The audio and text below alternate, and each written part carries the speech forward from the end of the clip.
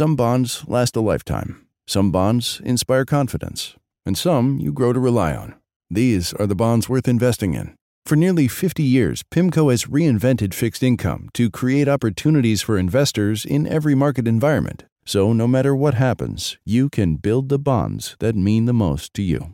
PIMCO, a global leader in active fixed income. Learn more at pimco.com/bonds. All investments contain risk and may lose value. Consult your investment professional before investing. My mission is simple: to make you money. I'm here to level the playing field for all investors. There's always a bull market somewhere, and I promise to help you find it. Mad Money starts now. Hey, I'm Cramer.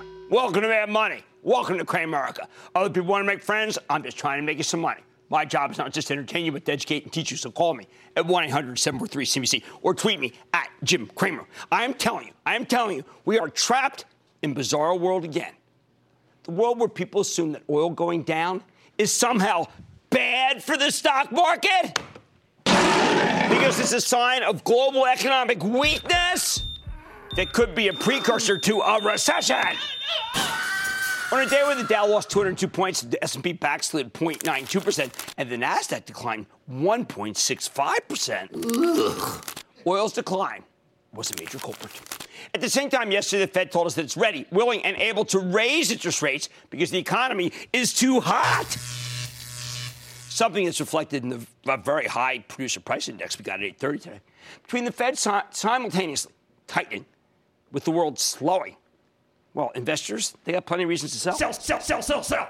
I think the Fed's reacting to old news, and commodity inflation may actually have peaked last month. No one's saying that, so I'm just out there doing it. I read the decline in oil as an issue of supply overwhelming demand, not demand waning. And you know what? When that happens, it's terrific for both consumers and for business. You're paying less at the pump. Industry's paying less on the big bill. But the last time oil swooned, you know what? There were plenty of hedge funds who set their machines, these algorithms, to sell stocks every time the price of crude ticks lower.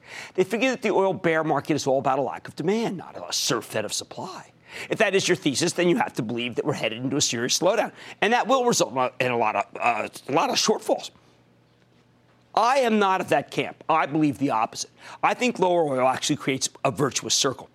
Then the people are too negative, and it happened last time where we learned, say that hey, cheaper fuel is actually good for how about 90% of the S&P 500? 90. As long as it's caused by excess supply.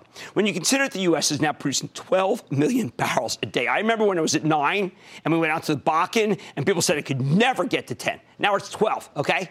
And that's huge from just a few years ago. So it's really hard to believe that it's a demand issue when you see the supply pumping. So what do you do with your portfolio? Nothing. Let this nonsense play out. Get ready to buy some high-quality stocks of companies that benefit from lower oil. Worked last time. It's going to work again, provided the Fed figures out that inflation is going down, not up. There's no hurry. Now, with that in mind, let's take a look at our game plan for next week. It starts with, of all things, a Chinese company at home. Now, normally I wouldn't cover these companies, and the Chinese list companies in America all the time. But get this. This is a giant online platform for finding out about cars. And I got to tell you, I'm concerned, at least from the point of view of the stock market, that the trade war is hurting the Chinese economy, that it's actually bringing it down, slowing it down big. Now, personally, I am and have been from the Peter Navarro camp. He's the presidential advisor who believes it's time to fight back after years of the PRC walking all over us. This is a view I had when Larry Kudlow, the chief economic advisor, battled me every night for 3 years in Kudlow and Cramer, so this is not something new. Anyway, when China slows, that tends to freak out lots of global money managers. So it's important to know how the People's Republic is doing. Unfortunately, China's listed so many companies here, we can get a pretty decent read on their economy. When you listen to Alibaba today, it sounded good. But you know what? The last time Auto Home reported, it painted a grim picture of auto sales in China. You know what? I think it's gotten even worse. I'm regarding this company as giving us a key piece of data we need to understand the world mosaic of commerce. Tuesday, we hear from Home Depot, with a stock that's down 30 points from its highs. I got to tell you, people, that is something that's incredibly unusual. This stock is always clustered around its high. Doesn't make any sense? Most investors have come to the conclusion that Home Depot should trade not with the soaring retail contingent, but with the sinking housing sector. I don't know what they can do to change the narrative. Sometimes you just can't fight City Hall. Here's a good one. After the close, we get results from Tilray. Do you know that that's the largest publicly traded cannabis company? They were on our show. And we'll get our first real look at what's happening in Canada post-legalization. I think the stock's too expensive here, but I still want to hear what they have to say. Wednesday, Macy's reports, and the last time the company told you how it was doing, the stock was, well, let's just say it was met with an avalanche of selling, plunging from 41 to 35 in a single day. Macy's has shown some pep of late, sneaking back to $37 and change. And I think it could have some staying power. But that last quarter makes me a bit gun-shy to tell you to go buy the stock. I'm going to listen to commentary about how the Chinese are lowering prices for the goods Macy's buys that are subject to tariffs in order to keep their business in China. We know that many apparel makers and retail operations are fiercely trying to move their manufacturing away from China. We will speak to one later in the show. And if the Chinese are starting to offer deals, then it's terrific news for the retailers ahead of the holiday season. Oh, we get to hear from Canada Goose, too. And I've liked this apparel play for ages, even as I've lamented leaving the stock too soon. I think Canada Goose is developing a worldwide business, and it's doing it well. Might be worth owning for some speculation. After the close, Cisco reports. I think that this Internet of Things tech titan is really starting to hit its stride as a safe, secure connector to all sorts of networks, including the cloud. We've been telling club members of ActionAlertsPlus.com that Cisco is doing incredibly well, and it has a terrific management team that's led by CEO Chuck Robbins. I'm looking for a very good number, augmented by the decline in price for a lot of the components they buy. If you can get it around these levels, because it really got hit badly today, I think it's a good thing. I think it's worth buying. I cannot wait to hear what Walmart has to say when it reports on Thursday morning, and I suspect it'll be good. Walmart's last call was a smash hit, and the stock has never looked back, and I bet we get another one. I think their online numbers will be excellent, too. I want to listen in to see if they talk about tariffs as they buy a ton of merchandise from China. But the main thing I care about is 100 million people shop there every week, so let's get a read in the U.S. economy. Detect if there's any softening. Remember, I don't think that's happening yet. That's why I still favor December rate hike. After the close, we get results from two major tech companies, semiconductor equipment maker, pick of the litter, Applied Materials. Some people say Lam's better than them. I see they're both great companies. And then, wow, maybe the best manufacturer these days on earth, NVIDIA. You know, it's my favorite in the space. Tech's been soggy for months. And you could argue that the sell-off began when Applied Materials told us about a pause in demand. And it was back in early spring. Bulls would love to hear that the pause is over. I'm not going to give you that green light. I think the stock, NVIDIA, let's just say that the narrative here will be difficult. This company, which makes the best graphics chips on Earth, which are faster, by the way, than Intel's chips. Can you ever believe that someone could be faster? They have some fantastic offerings for gaming, for the data center, for artificial intelligence, for autonomous driving. I think they're reporting a good quarter. I am concerned that NVIDIA might flag that they could be facing a difficult product transition to a new set of chips that may be too advanced for today's markets. Well, that's a high-quality problem, but it's a problem nonetheless. So maybe it's one of those where it goes down on the news, and then boom, and you have to pick it up, okay? That's probably the way I would do it. Nordstrom, sorry to write on top of Nordstrom, but they reported for the close. I've got mixed emotions about the stock. Department store chain should be doing well, but its shares have just run up 20 points since the beginning, well, since May, middle of May. There's been a furious retail rally going on, so I say let's wait and see, all right? Now, my chapters just recently sold this, and we told club members of ActionAlertsPlus.com, don't be greedy. It's been such a big run. Finally, Friday, we hear from one of my favorite companies, Viacom. Now, Viacom is the sister company of the troubled CBS, and I think that Viacom is beginning to eclipse its sister company when it comes to earnings momentum. I like what Viacom's been doing to monetize its intellectual property. Its cable offerings are actually doing much better than I think people realize, and they are giving you Paramount, the fabulous at one time king of movies, for free. Here's the bottom line. When we see this entire mosaic of earnings reports, we should get a pretty good snapshot of whether the consumer is still as strong as she's been. But, of course, hopefully not so strong that the Fed feels the need to reiterate that it needs to burn down the economic village in order to save it. They know nothing! Nick in Nebraska. Nick! Hello, Jim. Booyah. Booyah, from the Cornhusker State. Booyah. Hey, thanks for taking my call. Of course. I would like to know your opinion on CenturyLink, CTL. I've been a long-time holder of Level 3, and as you probably know, CenturyLink bought Level 3 about a year ago. They took on a lot of debt. They do pay a nice dividend. The last couple quarters have been positive. I know they reported yesterday, and it seems to be mixed. So, look, we never, ever, ever in Cramerica reach for a stock in order to get a big dividend. If we think even for a minute that dividend could be in question. And I am thinking for a minute that the dividend's in question and therefore let's move on. How about Bob in Florida? Bob. Up. It looks like I just heard the music. So Bob will have to wait for another show. I hope he calls back. All right, next week should give us a good read on the health of the consumer and also of the Chinese consumer. I'm hoping for a Goldilocks situation. Not strong enough to spook the Fed, but just right. Just right is the name of the game. On Mad Money tonight, I'm eyeing Amgen to see if the company can continue to deliver healthy returns. Then you might not think much about Crocs as a foot fashion choice, but I'll tell you how the stock has become quite a looker these days. And there's nothing fun about Funko's latest quarter. Can the company turn itself around? Well, let me just tell you this. I'm going to talk with the CEO. So stay with Cramer. Don't miss a second of Mad Money. Follow @Jim Cramer on Twitter. Have a question? Tweet Cramer. #MadTweets. Send Jim an email to madmoney@cnbc.com or give us a call at 1-800-743-CNBC. Miss something? Head to madmoney.cnbc.com.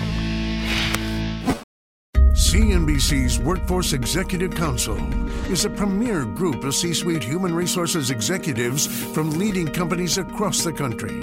It offers a members-only portal and chat, plus exclusive industry content, with access to breaking news calls and digital networking experiences. The network and resources HR leaders need now. Apply to the Workforce Executive Council at cnbccouncils.com/WEC.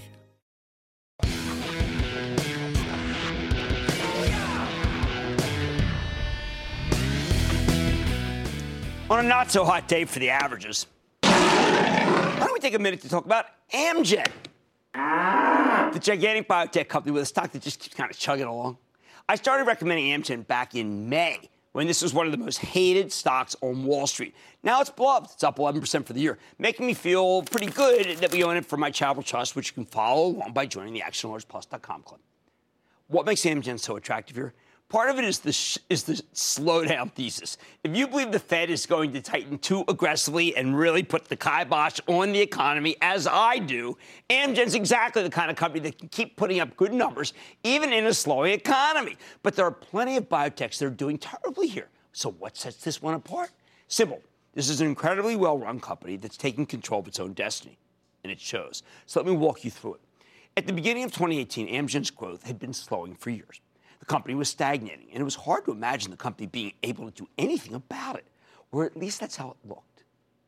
The reality turned out to be very different. And now there's so much to like about this one that I am out there pounding the table on Amgen. For starters, Amgen's been buying back a boatload of stock. Here's the thing, a ton of money overseas. And when a company has a stagnant growth but still generates more than $20 billion a year in revenues with rising margins, there's a lot they can do to turn things around. While it may not be sexy, Amgen has a ton of cash. They had $42 billion at the beginning of this year. $42 billion. But much of it was overseas. After the president's big tax reform passed, Amgen was finally able to repatriate a lot of that money. They had the largest amount of money overseas to market capitalization of any company in the S&P 500. So come February 1st, the company announced a truly gargantuan buyback. $10 billion, on top of the $4.4 billion repurchase program they already had. Keep in mind, this is only a $123 billion company. But that wasn't even the best part. Amgen told us they'd be doing the buyback very, very quickly via what's known as a Dutch tender auction. Okay, it's an auction tender. And remember, this was in early February when the whole market had gone in bananas, free fall. Remember? Amgen stocks included in that, so management started buying right away. By early March, the company repurchased over 52 million shares for $192 per share, retiring 7% of its share count in a matter of days. However, the buyback's impact seemed to be short-lived. Once Amgen finished, stock came right back down because the biotechs was just so darn hated. Yes, this was a huge statement of confidence from management, which is why I recommended Amgen at $169 on May 2nd. Since then, it's given you a 14% gain, far outpacing the rest of the market. Of course, a buyback alone, even a huge one, is not enough that is not a reason to recommend a stock if the company isn't doing well. You need some reason to believe that business will get better. Otherwise, that buyback may prove to be foolhardy, and you'll feel like a moron for buying alongside them. Fortunately, Amgen has now reported a series of very strong quarters, and we've got plenty of reasons to like the stock. Two of them stand out, and we got to talk about them so you know why we're doing this piece. First, why was management so eager to repurchase $10 billion of stock in February? Because Amgen knew they were about to launch a powerful new drug called Aimovig. Now, you're going to get to start knowing this term, Aimovig. This is a preventive treatment for migraines. Millions of people have them. They received FDA approval just in mid-May. For those of you who are lucky enough not to get migraines, these horrible, often blinding and paralyzing headaches can be really tough to treat. Aimovig uses a novel approach, blocking a particular peptide receptor, a protein that carries chemical signals from one cell to another that's associated with migraines. And the data we've seen is amazing. Half the patients who took this drug saw their number of days with migraines reduced by 50% or more. When the FDA approval came down, Amgen and their partner Novartis were ready. The drug was available to patients a week later. Now you need to inject this thing, but it comes in its own auto-injector, and you only need to stab yourself with it once a month. Ka-ching! The cost is about $6,900 a year. $6,900, which is a small price to pay to help overcome a real disability, especially if your insurance company is footing the bill. So far, the numbers here have been just off the charts fabulous. When Amgen reported in late July, the company had its best revenue growth since the end of 2016. Management raised the full-year forecast, with Aimovig giving them a boost. By the time the company reported its third quarter results a couple of weeks ago, we knew this drug was a winner. On the conference call, Amgen's executive vice president of global commercial operations said that Aimovig, and I quote, represents one of the strongest launches that I've seen in my experience of this industry, both within this therapeutic area and even more broadly, end quote. They've already got over 100,000 patients taking it. Now, they give you a free sample at the beginning, and then you kind of really like it. And while many of these people are still on the free trials, Amgen's benefiting from a huge amount of pent-up demand because there just aren't many good treatments for migraines. Plus, the company tells us that the awareness of the drug is still at just 10%. 10% among patients whom it might help. So there's still plenty of room to grow. And listen, I know Aimovig works because I take it myself. I was averaging about 28 migraine days a month. Horrible. Now I clock in about 4 or 5 after being on it for just 4 months. I'm telling you, this thing is saving lives. It's incredible. That's how I first got onto the Amgen store to begin with. At the beginning of the year, everyone was fretting about how Amgen would replace its lost sales as the company's old drugs have come up against new competition and biosimilars like Neulasta, because Mylan's got a real good biosimilar that's chipping at it. The story is about how Amgen's own new drugs are performing, though. That's a much better narrative. Second, there's another one that I've tried to get, frankly. But this one is tougher to get into. It's expensive. It's called Repatha, but we're going to talk about the expense in a second. Repatha is the company relatively new therapy that helps reduce LDL cholesterol. That's the bad kind. A few years ago, there was this massive high-stakes race between Amgen and the combined forces of Sanofi Regeneron to come up with the next generation of anti-cholesterol drugs, because we have tons of information that shows you bad cholesterol high, bad for you. Many investors figured that these things would quickly become blockbusters. After all, doesn't America have a horrible obesity epidemic? But when Repatha and Sanofi Regeneron's Praluent got FDA approval back in 2015, they were both pretty expensive, costing roughly $14,000 a year. Now, according to all the data, the new anti-cholesterol drugs are superior to old-fashioned statins like Lipitor that I can't take, frankly. More effective at preventing strokes and heart attacks, fewer side effects. This should have been a slam dunk. But most statins are generic these days, so they only cost a few $100 a year. Surprise, surprise, both of these pricey new therapies ended up disappointing. By 2017, Repatha generated just $319 million in sales. Not bad in absolute terms, but people thought it was a billion-dollar blockbuster. It was supposed to be the future of Amgen. Early this year, though, things got worse when Sanofi and Regeneron reached a deal with Express Scripts, being bought by Cigna, to sell their next-gen cholesterol drug at heavily discounted prices. Heavily discounted. So Repatha's sales quickly came under pressure. So Amgen cut their own drugs prices by 60% recently to get it roughly in line with competition. Now, why am I so excited about a huge price cut, which wouldn't normally sound like some act of desperation, right? Because according to Amgen, 3/4 of Medicare patients never even fill the Repatha prescriptions because it's so darn expensive. Out-of-pocket costs will now be much, much lower, and that should give this drug a major boost. You cut the price, but you expand the universe by so many people, it's going to work. Why the announcement was, that's why initially when the stock got hit on the announcement, and then it rallied. I believe we're going to begin to hear a lot of good studies that say far more people should be on Repatha because the data shows that everybody can benefit from much lower bad cholesterol. So let me give you the bottom line on this pretty exciting story. Amgen is taking control of its own destiny here, and with the stock just selling, it's only 13 times earnings. 13 times. I think this one could have a lot more room to run. Let's go to Bill in South Carolina. Bill. Yes, sir. Booyah, Jim. Booyah, Bill. My question to you is about AbbVie, ABBV. Yeah.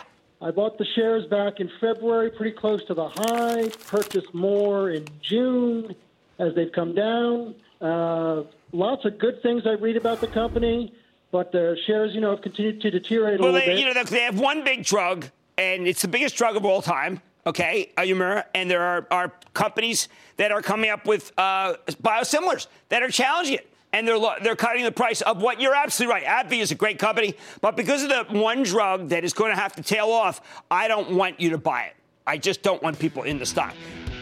Oh, darn it. I wanted to talk more about this. Anyway, look, I think Amgen's got more room to run because they've got some terrific things going, including Aimovig and Repatha. If you believe the Fed's going to keep tightening, Amgen's just the kind of company that let's just say it'll still show good results, even if the Fed crushes the economy. Much more money ahead. Looking for the newest fashion it brand? I'll tell you how ugly fashion is making pretty profits for. It's a surprise. Then Funko might be known for its toys, but its drop today is no game. I'm asking the CEO of the company can turn it around. And what Norwegian, Ralph Lauren, and Dow DuPont all have in common. So stay with Cramer.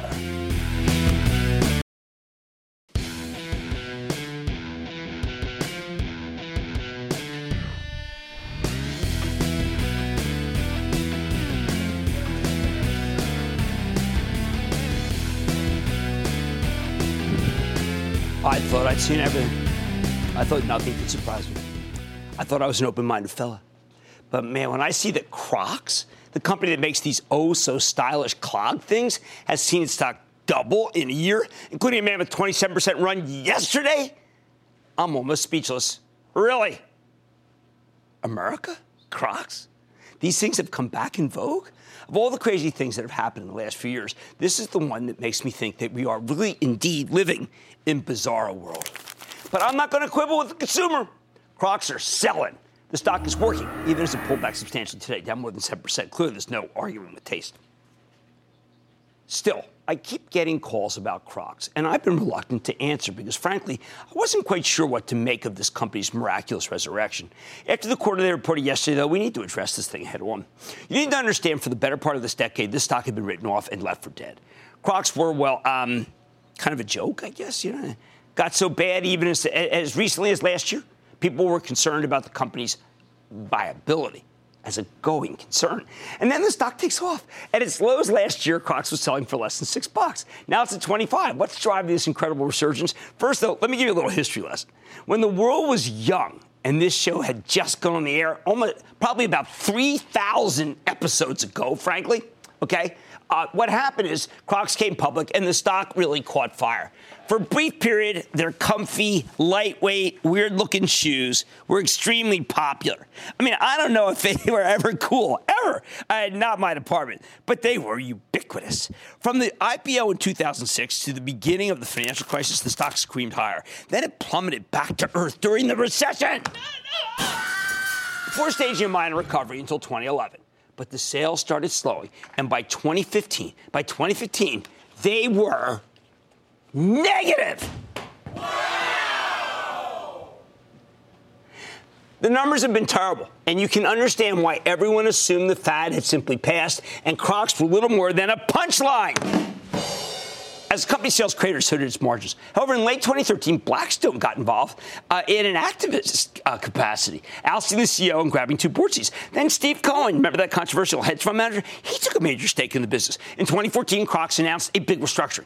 Again, the numbers were still awful, but the company started streamlining the business while closing underperforming stores. The thing is, turnarounds, as we know on this show, can take a very long time, and Crocs spent a couple of years lost in the wilderness, waiting for the turn to bear fruit. The numbers continued to stink. By March of last year, the board of directors was getting impatient. They removed another CEO and promoted Crocs president Andrew Reeds to the top spot, while announcing even more restructuring, like reducing the store count from 558 locations to about 400 and cutting costs to the bone. Last spring, Crocs rolled out a new ad campaign designed to breathe new life into the brand, including that big 30-second manifesto with John Cena and Drew Barrymore, as well as Asian celebrities like Andy Lau from Hong Kong and Yoona Lim from Korea. The ad played really well. The turnaround effort started paying off. The numbers began to improve, albeit gradually. By the time the summer of 2017 rolled around, the stock was beginning to bounce off its lows, and things kept going right. Crocs had built out a terrific digital direct-to-consumer business. And as we've seen from many other apparel plays, including Nike, cutting out the middleman is great for your earnings when it's done right. In short, Crocs makes a lot more money when they sell you shoes online than at the store.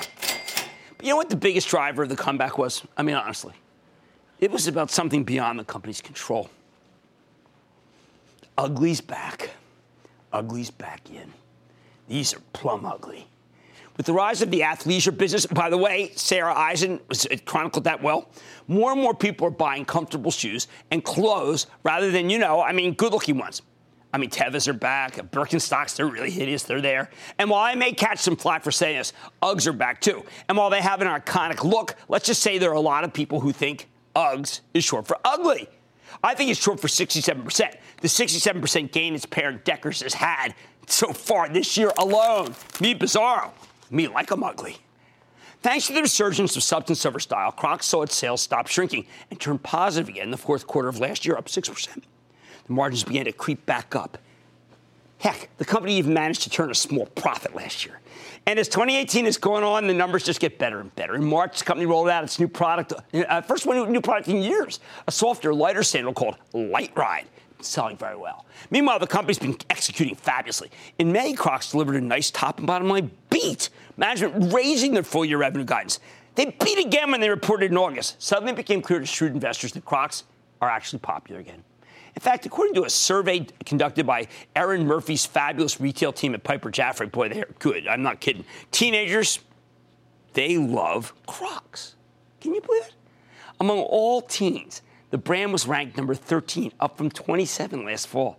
The company's really doubling down on this demographic, which is why they just signed a partnership with Post Malone. Post Malone, right? The rapper with Always Tired tattooed across his face. Love him, even if I don't share his ethos. Their limited edition Post Malone style clogs went on sale last week. How long do you think it took? How long before it sold out? Yeah, 10 minutes.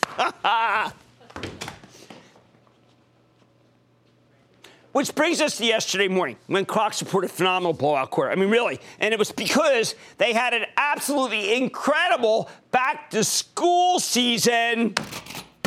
Company is supposed to lose 2 cents a share, okay? Instead, they made 7 cents a share. Sales increased by 7.3% year over year. The best growth rate in at least 20 quarters. Management's guidance for the next quarter was stronger than expected. Their forecast for 2019 was fabulous. They called for mid-single-digit growth. Now, that may not sound like much. But remember, a year ago, people were wondering if Crocs even had a future. Hey, they weren't even would exist. Yesterday's results were proof positive that the turn is real. So it's no wonder the stock surged 27% on the news. Of course, it pulled back 7% as some people decided to ring the register. But what do you do now? All right, listen. In September, I got a question about Crocs from Alan in Nevada, okay? And I said, I'll get back to Alan in Nevada. But we were a little busy with that October madness and the market falling apart and all. And I never got around to it. Stock was at 21. 21. Now it's at 25. I missed that move. I know. I own that. But you know what? It's not crazy to speculate on Crocs even up here. Although ideally, you'd like to wait for a pullback before you pull the trigger. And don't even think about owning Crocs, please, with your retirement money. This is the kind of thing you only buy with funds that you can afford to lose. Bottom line, after years of underperformance, Crocs are back in vogue. Suddenly popular, the whole new generation of consumers. I think the company deserves a lot of credit for this turnaround. But I wouldn't buy the stock of Crocs unless you're a real daredevil, because betting on teenagers, well, let's just say it is always a risky proposition. Let's go to Beth in my home state, New Jersey. Beth. Hi, Jim. Yo, Beth, what's up? First, I wanted to say I'm a huge Eagles fan, so go Eagles. Go Birds! So, with the stock having split 2-for-1 this week, I wanted to know your opinion of the future of TJ Maxx. You know what? I wish everybody would split their stocks. There's so many companies that have no stock splits. It's crushing them. I think the TJX is going higher. Matthew Boss agrees with me. I think it's the one to own in the sector. And I've got to tell you, please, companies that have 100, 200, 300, 400, 500, split your stock so our investors who watch this show can buy you. These $1,000 stocks that ride the ETFs rule. Split your stock, for heaven's sake. All right. Guess what's in? You know what's in? Ugly is in, which is good news for me and Crocs.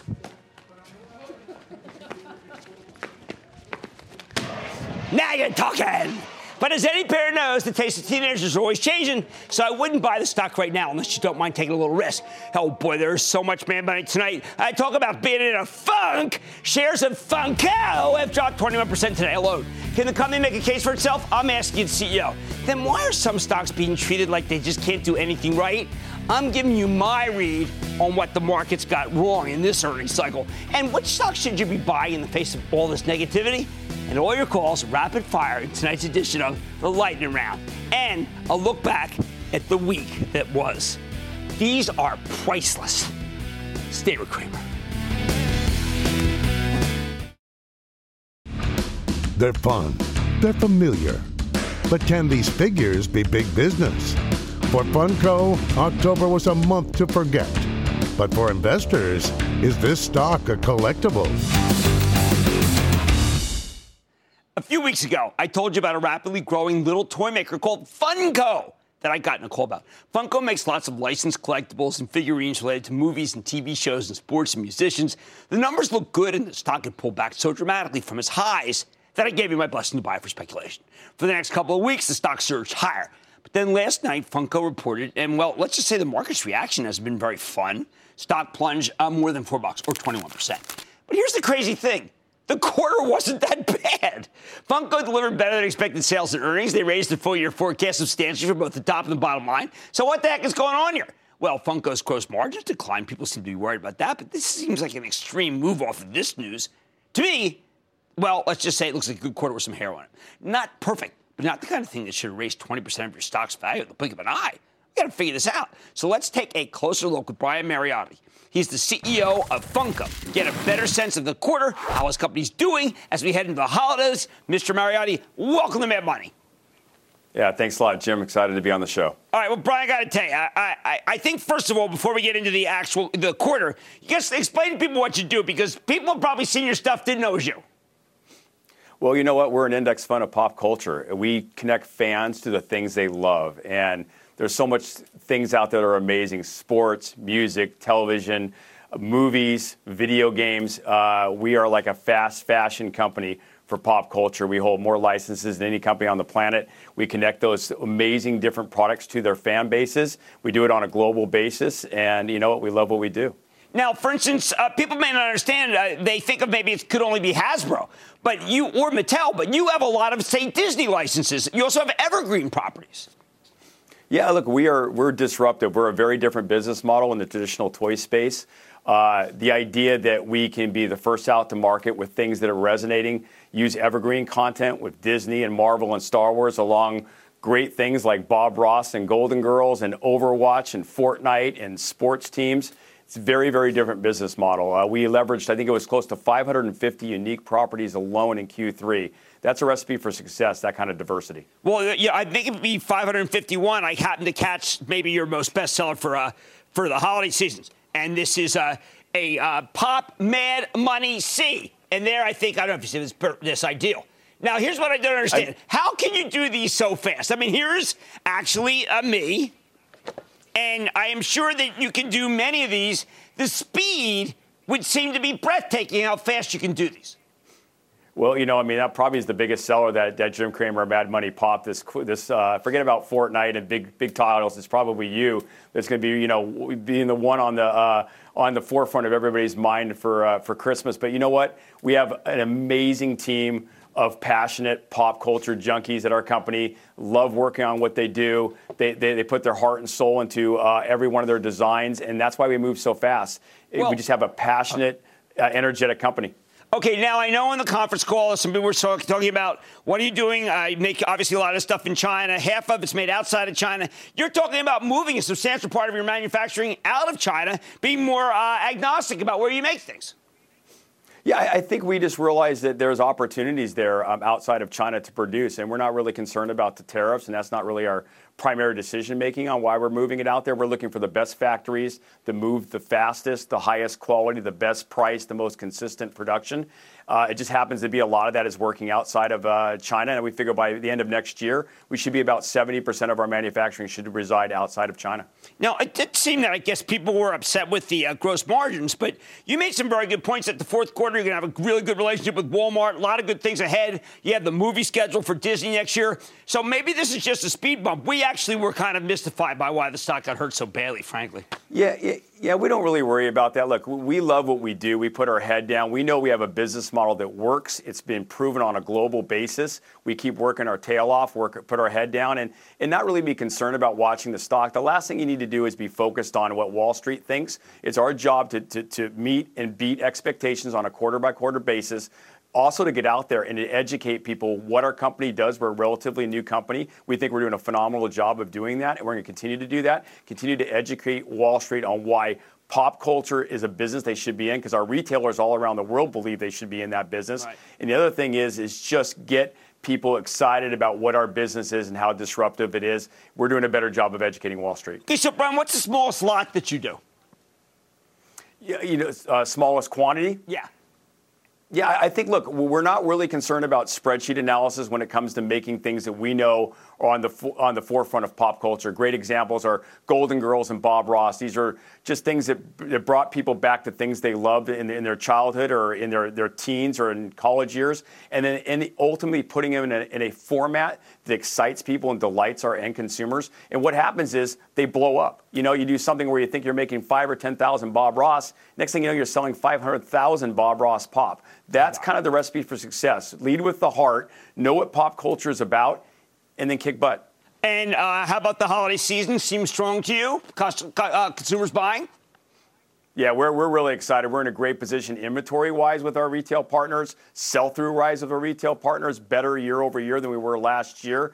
The appetite for our product is amazing on a global basis. We're in great position for Q4, and we love what 2019 looks like. How about Fortnite? What are you doing? Well, we're the first one to grab a license. We're the first one to have the product in the marketplace in our category, so we think we have a competitive advantage there. Early sell-throughs seem very, very positive. I think this is going to be a great property for us. All right, the only reason I asked you about the lot was totally self-centered. We're about to have our 3,000th show, and I wanted to get everybody a Jim Cramer doll, but maybe there's... I think we could probably make something like that happen. All right, thank you. I like your company very much, Brian. That's Brian Mariotti. He's the CEO of Funko. Thank you so much, sir. Great to see you. Thanks for having us on. Hey, it's kind of cool. Come on, admit it. Stay with Cramer.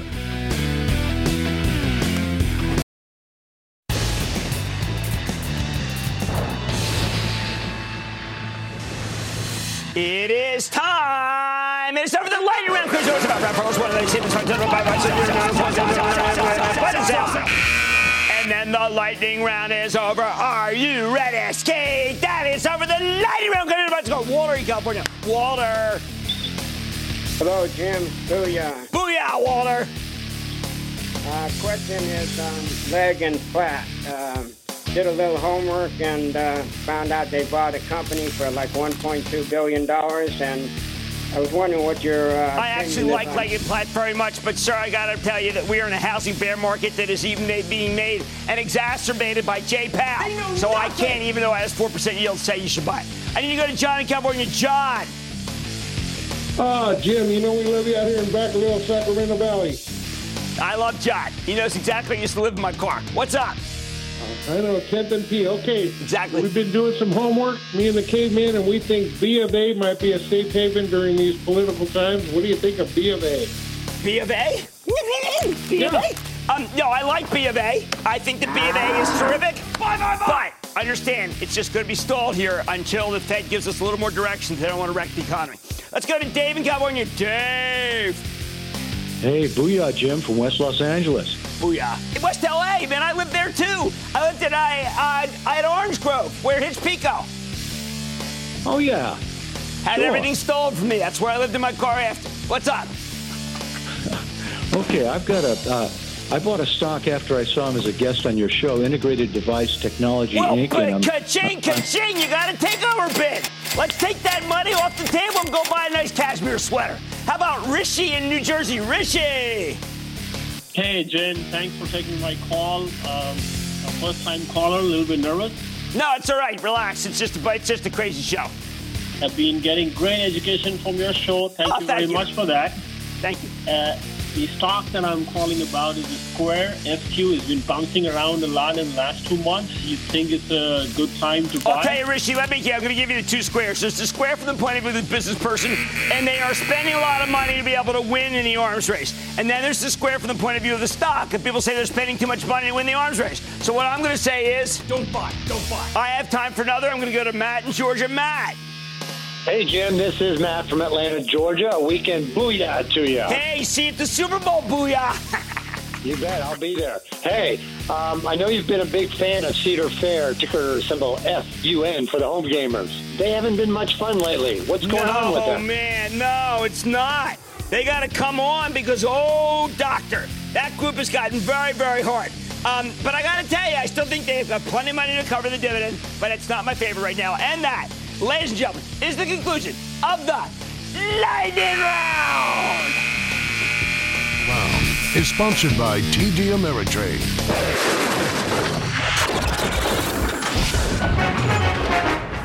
Welcome to Mad Money. What? Are you kidding me? Stop. There's a mistake here. I think that's part of this overall. That's pretty professional, huh? These were hot for a while. I got a whole bag of apples. Anyway, candy apple. Then, it's in the end. Sorry. This gridlock scenario results in a dramatically slower economy.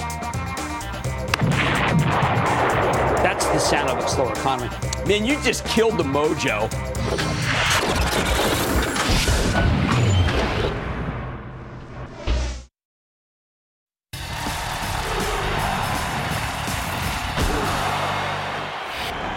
All right, I got to get something off my chest. I mean, sometimes the market's just asking too darn much of a given company. It's starting to rankle me. We've seen so many companies report great numbers this quarter, and the market has yawned or even trashed their stocks for no good reason other than misperception. Take yesterday. Okay, this Norwegian Cruise Line, such a good company, Norwegian Cruise Line Holdings, the formal name. It reported a terrific set of numbers. It told a solid story. We had them on. Stock managed to rally a buck and change and at least come back from the depths where it had been trading. It fallen from 57 to 41 heading into the quarter. Still, this consistent grower is selling for a ridiculous 10 times next year's earnings. And it remains down more than 8% for the year. What is Norwegian's crime? It's being viewed as a cyclical company with a boom and bust stock. And everybody's acting like we're headed into a bust. I think that's plain wrong. Norwegian's cruises are sold out on all of its ships, including the deluxe portion of its fleet. Do you know that for next year, 65% of the rooms are already booked? I mean, it's November, for heaven's sake. Who has that kind of visibility? How can that be a cyclical company? Frank Del Rio, the excellent CEO, has done everything he can to try to convince people a stock is anything but cyclical, but the objections just keep on coming. Objection number one, they can't make any more money from customers beyond the room fee. Totally wrong. Every year, Norwegian makes a little more from customers with its onboard fees for different accoutrements. This is the kind of thing that people justifiably hate, but from a business perspective, terrific.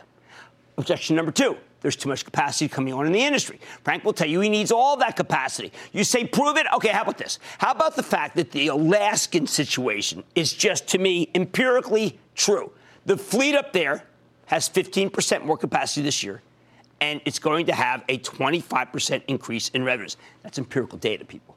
It's fine to add lots of new ships as long as there's demand for them. Objection number three, it's a dying industry. Only old people take cruises. Nope. While the baby boomers are still the biggest cohort, millennials now regard cruises as bargains. They've been flocking to them. There's good repeat business with younger people. I don't know. My 24-year-old daughter loves cruises, in part because they're so darn inexpensive. Objection number four, raw costs like fuel are going up, and so their margins will be squeezed. Now, wait a second.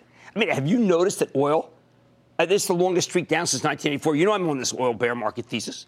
The only companies that benefit from plunging oil prices more than the cruise lines are the airlines.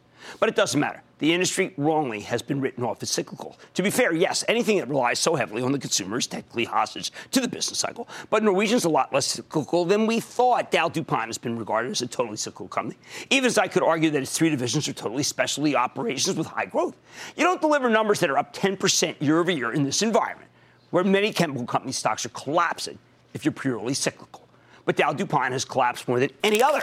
I think that's dead wrong. Market expects way too much from this company. I wish I could say these are show-me stocks, but the truth is they've shown.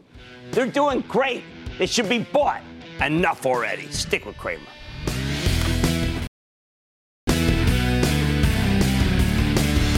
Do not miss our big Veterans Day show on Monday. I am excited about this huge guest. Kevin Johnson, CEO from Starbucks. Kevin Mandia, CEO from FireEye. Holy cow, he's an Air Force veteran. This is going to be terrific. And, of course, the studio audience that I will be proud to have here. Veterans, their families, active duty folks from all over the country. By the way, just before we go, Skyworks, Corvo, Micron. Wow, Semi's getting killed.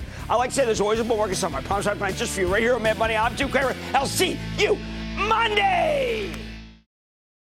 CNBC's Workforce Executive Council is a premier group of C-suite human resources executives from leading companies across the country. It offers a members-only portal and chat, plus exclusive industry content, with access to breaking news calls and digital networking experiences. The network and resources HR leaders need now. Apply to the Workforce Executive Council at cnbccouncils.com/WEC.